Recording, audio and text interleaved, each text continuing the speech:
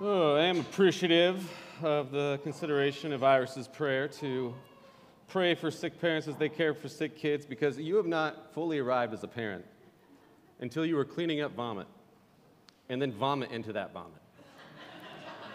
Now, by that definition, I have not fully arrived as a parent, but I have encouraged Sharon from afar as she arrived. So, good for her. We are in a series that we just began in 1 Samuel that we're going to be tracking along till the fall. And in that series, we will follow the lives of the most major characters of the book. Will be Samuel and Saul and David. In a lot of ways, it was this idea of a teaching was birthed out of the idea of we wanted to do a biography on David, but then the more we looked at David, like, well, you can't really teach David without Saul, and you can't teach Saul without Samuel, so let's just do the whole 2 books. But with that, one of the lesser space given to characters, but in many ways a representation of the entire book, and therefore one that is seen as equally important, we talked about last week and this week, which is the character of Hanna, the mother of Samuel. Now, she's a barren mother that's given a child. She has this theme going on where she's constantly tormented by this other wife of this Elkanah, and she is regularly reliving her shame that she is not able to do what all women are valued for doing in her culture and society, which is producing an heir. And through this, we talked last week, like this constant theme of doubles throughout this full first chapter. There's double sons, and both of Eli's 2 sons that are priests. There's double wives. The one wife, this being Hanna, receives a double portion. Ramathaim, the place where they're from, means double peaks. Ephraim means double fruitful. And so there's this constant sense of double, and it's this idea that God has been working out a way of leading his people ever since they came across from Egypt out of slavery into the Promised Land, and that was in the book of Judges. Because the book of Judges is what immediately leads into Samuel. There's Ruth in between there in the Christian Bible, but in the original Hebrew ways of organizing the Bible, Ruth is in another spot. And so you're meant to go from Judges directly into Samuel. And in Judges, all it says constantly is that everyone did what was right in their own eyes. And they have these leaders come in and sometimes like save them from total destruction, the people of God. But it's only just continually rerouting them just to fall back off into their own destruction again. And so now, in this time in the book of Samuel, this is going to introduce the monarchy that God is going to make his people into a nation. And he's saying, hey, we've been going one way, but now there's this second way that I'm going to provide for you that is going to be more sufficient than the first. And so, in verse 19 through 20, we see that Hanna is given a baby, and she names him Samuel, meaning, I have asked for him from the Lord. Now, it's interesting if you dive into that with scholars, they get a little bit weird about it because the word Samuel, or the word that is the root, doesn't exactly mean I have asked from the Lord, but there is a way, if you look at the way that it's spelled in certain letters, then you can form out other words that mean I've asked for the Lord. This is a lot of times how Hebrew is going to work. They're going to take certain letters, and then they're going to take those letters and spell other words, and they're meant to interconnect with one another, and that's going to come up later in the book, so I just want to bring up that concept. But either way, we know that this is what Hannah intended, because she said, I've asked from the Lord, is why she's naming him Samuel. And then in 21, read with me, the man, Elkanah, and all his house went up to offer to the Lord a yearly sacrifice and pay his vow. But Hannah did not go up. For she said to her husband, as soon as the child is weaned, I will bring him, so that he may appear in the presence of the Lord and dwell there forever. Elkanah, her husband, said to her, do what seems best to you. Wait until you have weaned him. Only may the Lord establish his word. So the woman remained and nursed her son until she weaned him. The first thing that you see, and we talked last week about the faith of Hanna, and which produces that the way of seeing Hanna as more than just this little origin story for Samuel is the fact that the entire pivot of history of the people of Israel being reckless and doing what's wise in their own eyes, and all of a sudden coming under the leadership of a wise and loving ruler that will lead them into the kingdom of Israel, representing the people of God, known as David. It pivots from a prayer of a barren woman pleading desperately to be given a son. And when she receives this son, out of her prayer, she is now going to begin to do two things. One, and the first one let's look at, is that she is going to make good on what she said she would do.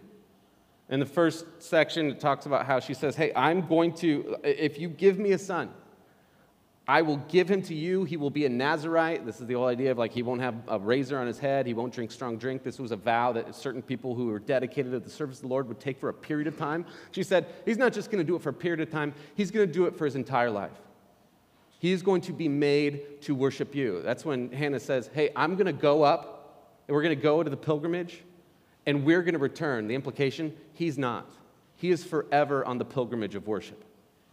And so that's somewhat easy to pray, or at least easy to do when you are barren, and there's no way that you are going to have a child.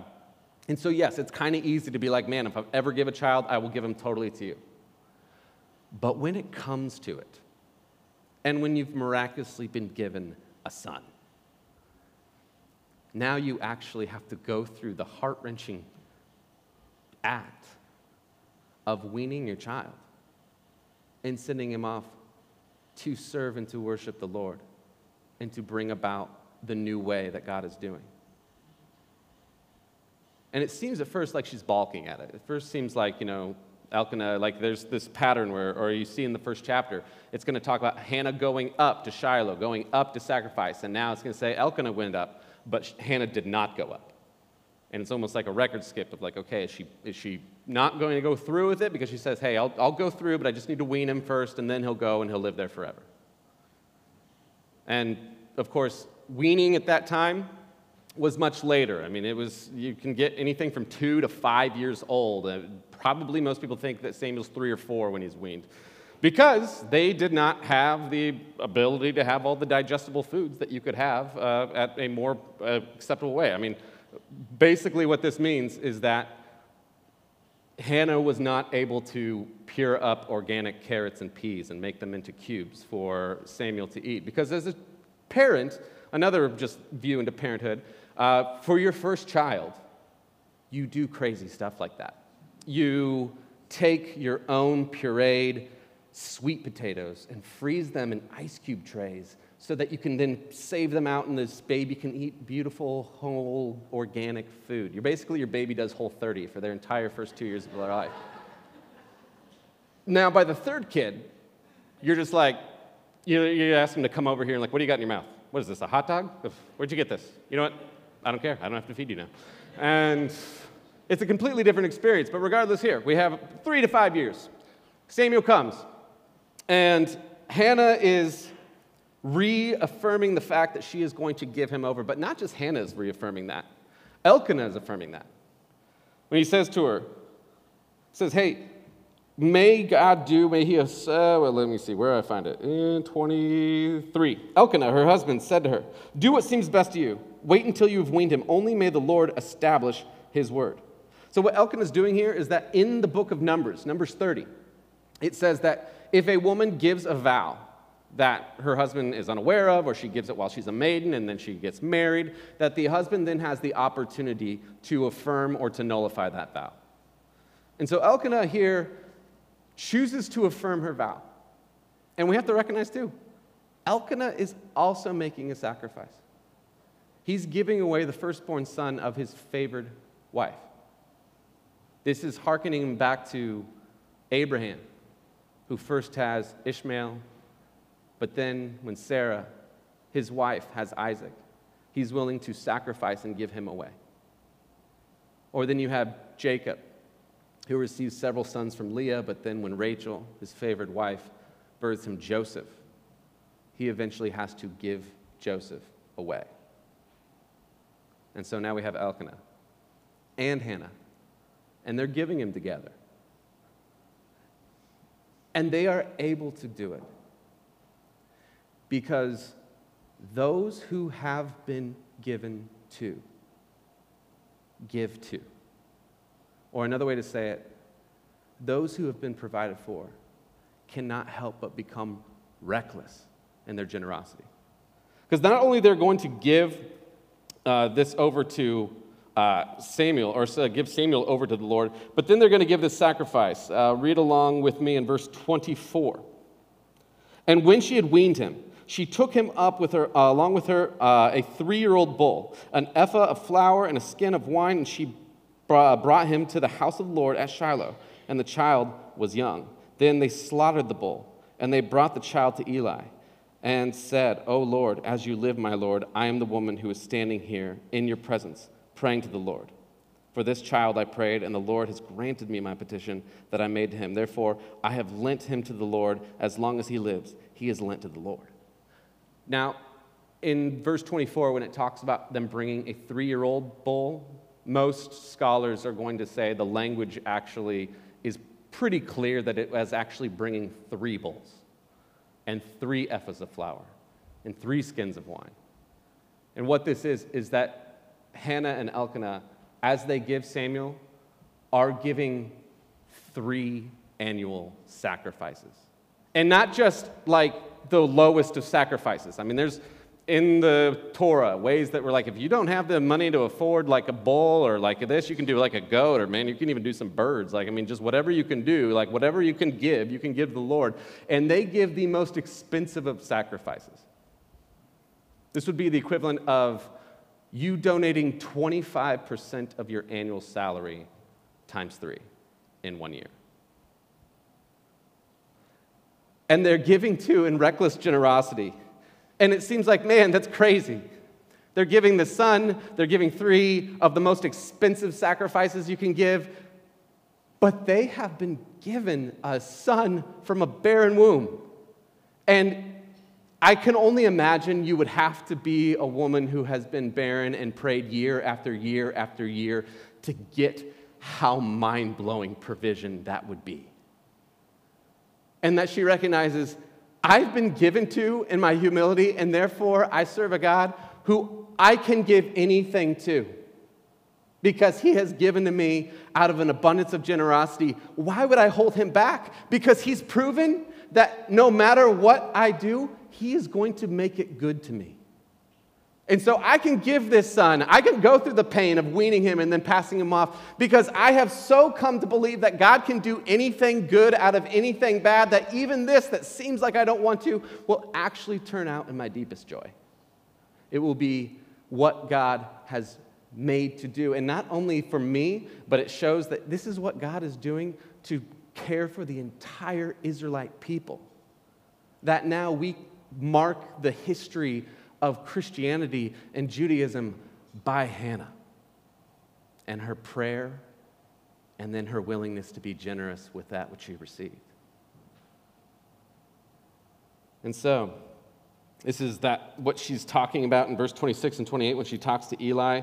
There's 4 mentions of this root word of just like, again, using these letters. They're not all the same word, but they all use the same letters of the word to give. And so in 26 she says, and she said, O my Lord, as you live, my Lord, I am the woman who is standing here in your presence, praying to the Lord. For this child I prayed, and the Lord granted me. That's to give. My petition. Petition is another word that is based off the letters of to give. And I made to him. Therefore I have lent to give him to the Lord as long as he lives. He is lent to give to the Lord. And that Hanna is saying that I have received Samuel. I named him Samuel because I have been heard and he's been given to me by the Lord. I have been given to, and therefore it immediately flows directly out of me to give recklessly and generously back to the Lord.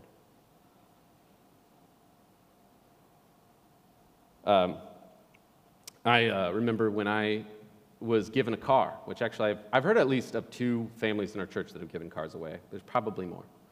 But I was once given a car. In fact, if we track through, I've actually been given every car I've ever owned. Outside of the one that we bought recently that keeps trying to be stolen and given to other people. But I guess in a way that's been given back to me. Twice. So, in every car I've ever owned, there was one particularly that when my first car that was given to me by my grandparents to my parents, a 1984 Dodge Rampage. If you don't know what they are, look them up. They were Dodge's answer to the El Camino, and they are beautiful. But I eventually didn't totally break down, but it was just like, we were young, we were married, we didn't have a ton of money, and it broke down enough. They were like, we can't keep putting money in this car. And so we were a part of Campus Crusade staff at Butler at the time, and there was a member of staff who just said, you can have this car. And I found out later, he was given that car. And then a few years later, when we were given the money to buy our van, and therefore once again had a second car, I had someone in our church body who needed a car. And it would have been really just unthinkable in that moment if I would have turned around and turned profit on this car. Because I'd been given a car by someone who'd been given a car. And I gave him that car. And I think that car fell apart on him. That's where it ended. That was the giving train. But still, it was out of an abundance of giving, it is easy to then go forward and give. And that's why there's a whole parable about when Jesus is talking about forgiveness, and he says, hey, there's this guy who, had two debts, one of a ton of money and the one of, just a little bit, and he forgives both of them their debts. And he's like, which one would be more grateful? It's well, probably the one that had the bigger debt relieved. But then the one who had the bigger debt goes and sees somebody who has, a tiny little debt, and then he demands it back. And the first man who forgave his debt is like, what are you doing? Have you not been given to generously? This is confusing. And Jesus says similarly, for those who are unable to give forgiveness, for those who have been radically forgiven, for something that someone has done to you, regardless of the idea of what I have done to the God of the universe and his creation, or if somebody is giving to me generously, if I can't then give generously, it's confusing.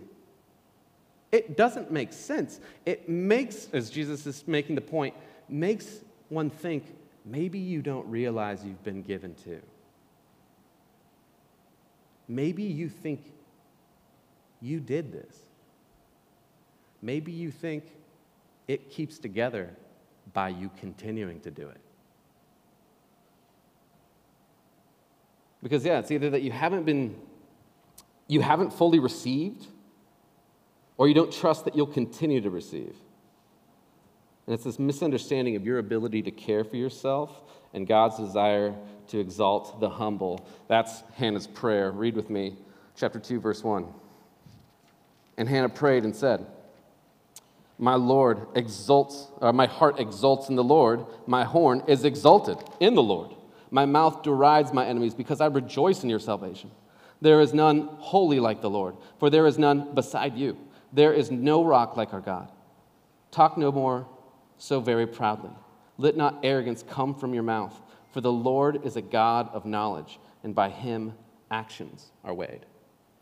This beginning where it says, hey, I exalt in the Lord, and I am exalted by the Lord. Not just I am exalted, but my horn is exalted. This is a regular scriptural image. It's going to show up a couple times in the Psalms. It's going to show up in Zechariah about God having their horn exalted, or somebody, the nation of Israel, some in this case, Hanna specifically, saying, my horn is exalted.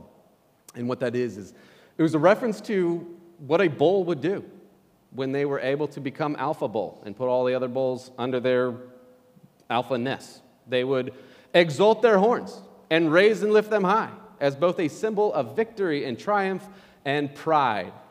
The ability to say, I am in charge now. I am the captain now, is what they would say. And so then in this moment, when Hanna is received this child, she says, hey, you have lifted my horn in victory. Because as you see it used in Scripture, Israel will always use it, particularly when they are given freedom over oppression. They will mark it by saying, hey, you've exalted us like the proudest bull, like the one who nobody messes with. And then it's going on to say that her mouth derides her enemies. The actual Hebrew wording there is that her mouth grows to engulf her enemy, which, there's no bigger way to say you dominate someone than if you just eat them in one bite. It's actually, what it's like is the final moment after all the credits of Finding Nemo. And if you watch through all the credits, which most Pixar movies, they get you to watch the credits because they put either the little fake bloopers or they just put little things that are happening all throughout. And at Finding Nemo, if you make it not just past through the credits, but after everything's gone, you see this little blenny, which is like the tiniest of a little fish that is like kind of swimming around a couple times. And then at one point, there's this big, scary anglerfish that they go up against. And so the big, scary anglerfish comes up, and the little blenny is there and like cowering. And all of a sudden, the blenny like enlarges and in one bite swallows the anglerfish. Why do I take time to tell you that? Because that's more or less Hannah's prayer in an image. If you just want to think about, if you want to go and study the book of Samuel, I would recommend watching the very last moment of the credits of Finding Nemo, because that is a strong image for what you're going to receive in the rest of this prayer. And so she says, hey, my mouth is now expanding and engulfs my enemy. And then chapter 2, verse 4. The bows of the mighty are broken, but the feeble bind on strength. Those who are full have hired themselves out for bread, but those who are hungry have ceased to hunger. The barren has borne 7, but she who has many children is forlorn. God is going to talk, or Hannah is going to recognize that God, Yahweh, has done 3 quick reversals, and 3 quick reversals for that which people are most concerned of in this moment. So you'll see starting in 4, the bows of the mighty are broken, but the feeble bind on strength. That's military power, or just simply power in itself. Those who are full have hired themselves out for bread. Those who are hungry have ceased to hunger. Food, obviously, is a major idea of security, comfort, pleasure. And then the barren have borne 7, but she who has many children is forlorn. This idea of the most possible way of having security is having multiple heirs, having, in this case, 7 heirs, versus the one who's born many, now is forlorn and has lost all the security. And it's getting at these root desires of their society, which are actually pretty much the root desires of all of society. In fact, I even have a slide here for this.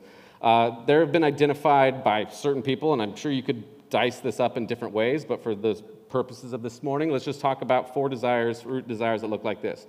Power, a longing for influence and success, or control, a longing for certainty.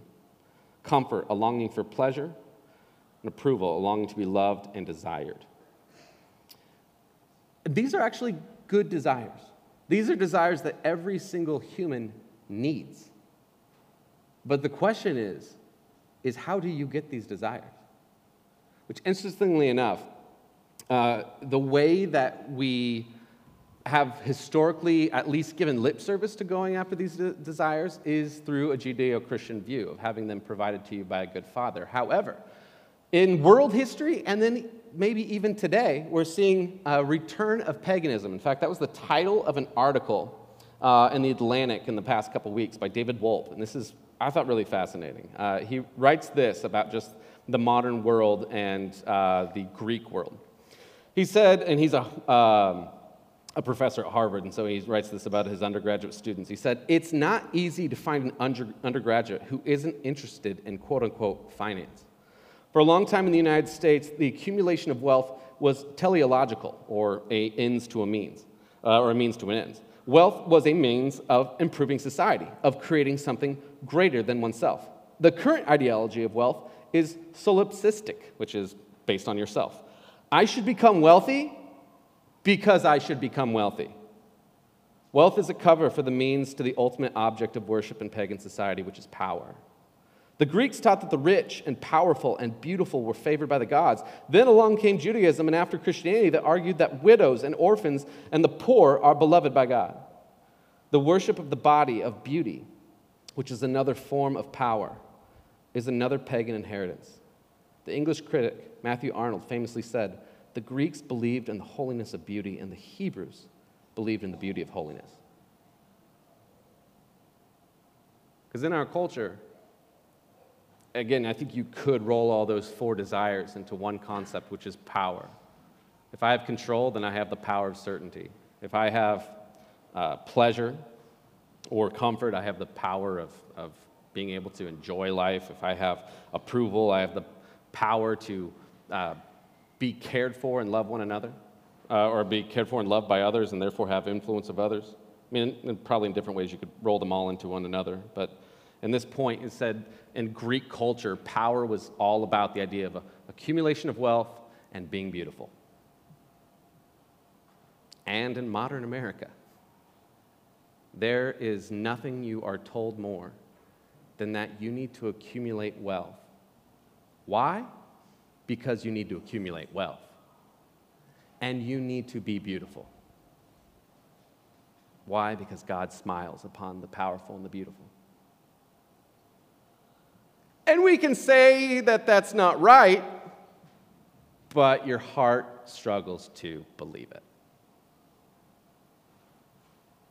And so Hanna is going to pray in this threefold structure. He said, hey, there's people in our culture that want power, and God snaps them like a twig. There's people who try to fill their pantries and have enough food with bigger barns, and God shows up and says, I can take those barns away tonight. And then there are those who praise in the fact that they've had 7, 10, 12 sons. Certainly my security or my future is secure. And God can take all of those sons in the falling of a building. And what Hanna is saying is that on the one side of it is that there is nothing unbreakable in this world. There is no security in this world. Everyone should panic a little bit. At least if I'm going to pursue it with me trying to hold my life together. So you're never safe enough in your retirement. You will never have enough job security. You will never have enough equity. Your social influence will never be enough. You will never be able to protect your family enough. You are vulnerable and weak and have no control over your life, regardless of if you are begging on the street or a billionaire. But on the flip side of this whole point is that you have no security in your own power, but you have nothing to fear for those who are recognizing that they are under the care of a shepherd, of a good shepherd, who leads them in green pastures and by still waters and in the valley of the shadow of death, is never a moment where he is out of control of their life, of their joy, of their comfort, of their power. And so you are able to live into the words of Dallas Willard in his book, Life Without Lack. I've quoted this before, and man, I remember reading this and being like, he just says it out loud. Like, who says this out loud? He says this: Jesus taught us not to be afraid of those who can kill the body. He also discussed other fears people have, each of which he gently and intelligently dismisses. You can live completely without fear. God is the kind of being who, if you place yourself in his hands in trust, will ensure that nothing can ever happen to you that will make you say, I'm afraid, or I don't have enough. What do you fear? Whatever came to mind, I want you to know that you have nothing to fear. If you doubt this, I urge you to ask God to give you peace about this. Let me say it again. No matter what you fear, you can live without that fear. You do not have to be afraid of anything. Nothing. Absolutely nothing. Not death, not the loss of loved ones. If you take the time required to come to know and trust God as he is, asking the Lord to give light to your mind, you can come to a place of perfect peace and fearlessness. Because God is with you, you can live without fear. Again, I'm like reading that and I'm just like, this guy is crazy. But there's a deep yearning in my soul to be able to not just know that in my head, but to incorporate it into my heart, my soul, my will. And that's what Hannah's prayer is saying. Hey, those who are going to try to hold their life together are who feel better when their retirement and investments are up and they have more property and passive income, you're never going to feel comfortable. You always have to live in the fear that it can, and in some ways will be taken away in different magnitudes and different moments. But for those who are living in the ash heap, which the ash heap was the place outside of town where people took their trash and their poop. And those are the two things that were in an ash heap. And these people who were beggars would hang out in the ash heap. Why? I don't know. Why they went and been like, this is what I want. This is my spot now. Possibly because everyone had to come to the ash heap to get rid of their trash, and therefore it was a place where they would intersect everybody in town. And therefore they'd be able to ask anybody in town for help.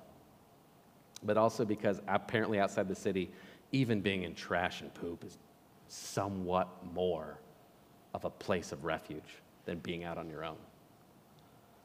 And he says, those who are in the trash dung heap will be exalted to sit next to rulers, to the place of honor.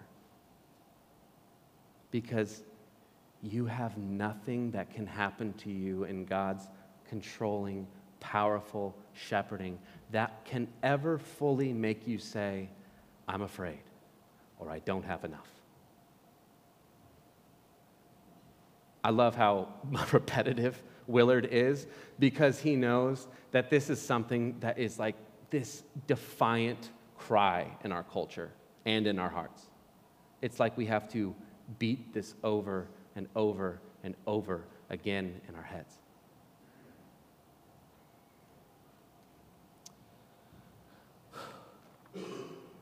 And then Hannah finishes her prayer like this, verse 6.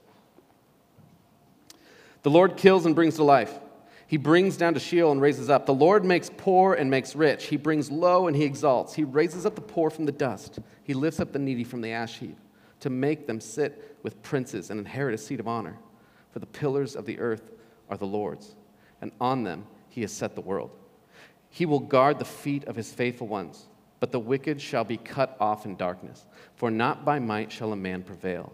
The adversaries of the Lord shall be broken to pieces. Against them he will thunder in heaven. The Lord will judge the ends of the earth. He will give strength to his king and exalt the horn of his anointed.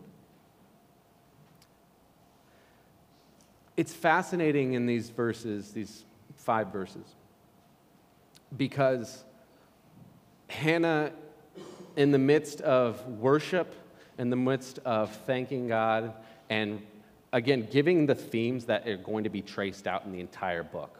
More or less, if you want 1st and 2nd Samuel, which again is one book in its original writing, in a condensed form, it's this prayer. And in it, she is going to then turn from gratitude and being prophetic by speaking truth to a society, but then also being prophetic by speaking in truth that which people had not yet known.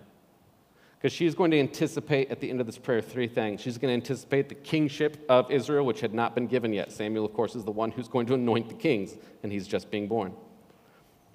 She also anticipates the resurrection. In verse 6, the Lord kills and brings to life. He brings down to Sheol and raises up. You can look through the Old Testament. There is no worldview that believes in the concept of resurrection in the Old Testament. That was not their main way of conceiving what happens in the eternal. Now, it's unclear. Possibly they had that in their imagination. But if you look through, there is not this concept of heaven and hell the way that we would think of that. Sheol is not hell. It's just simply the place of the dead in the Hebrew imagination.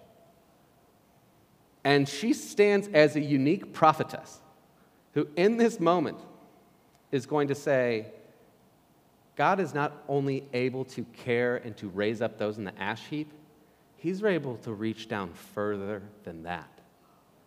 He can reach the dead and bring to life. And not only that, she's going to prophesy of the Messiah.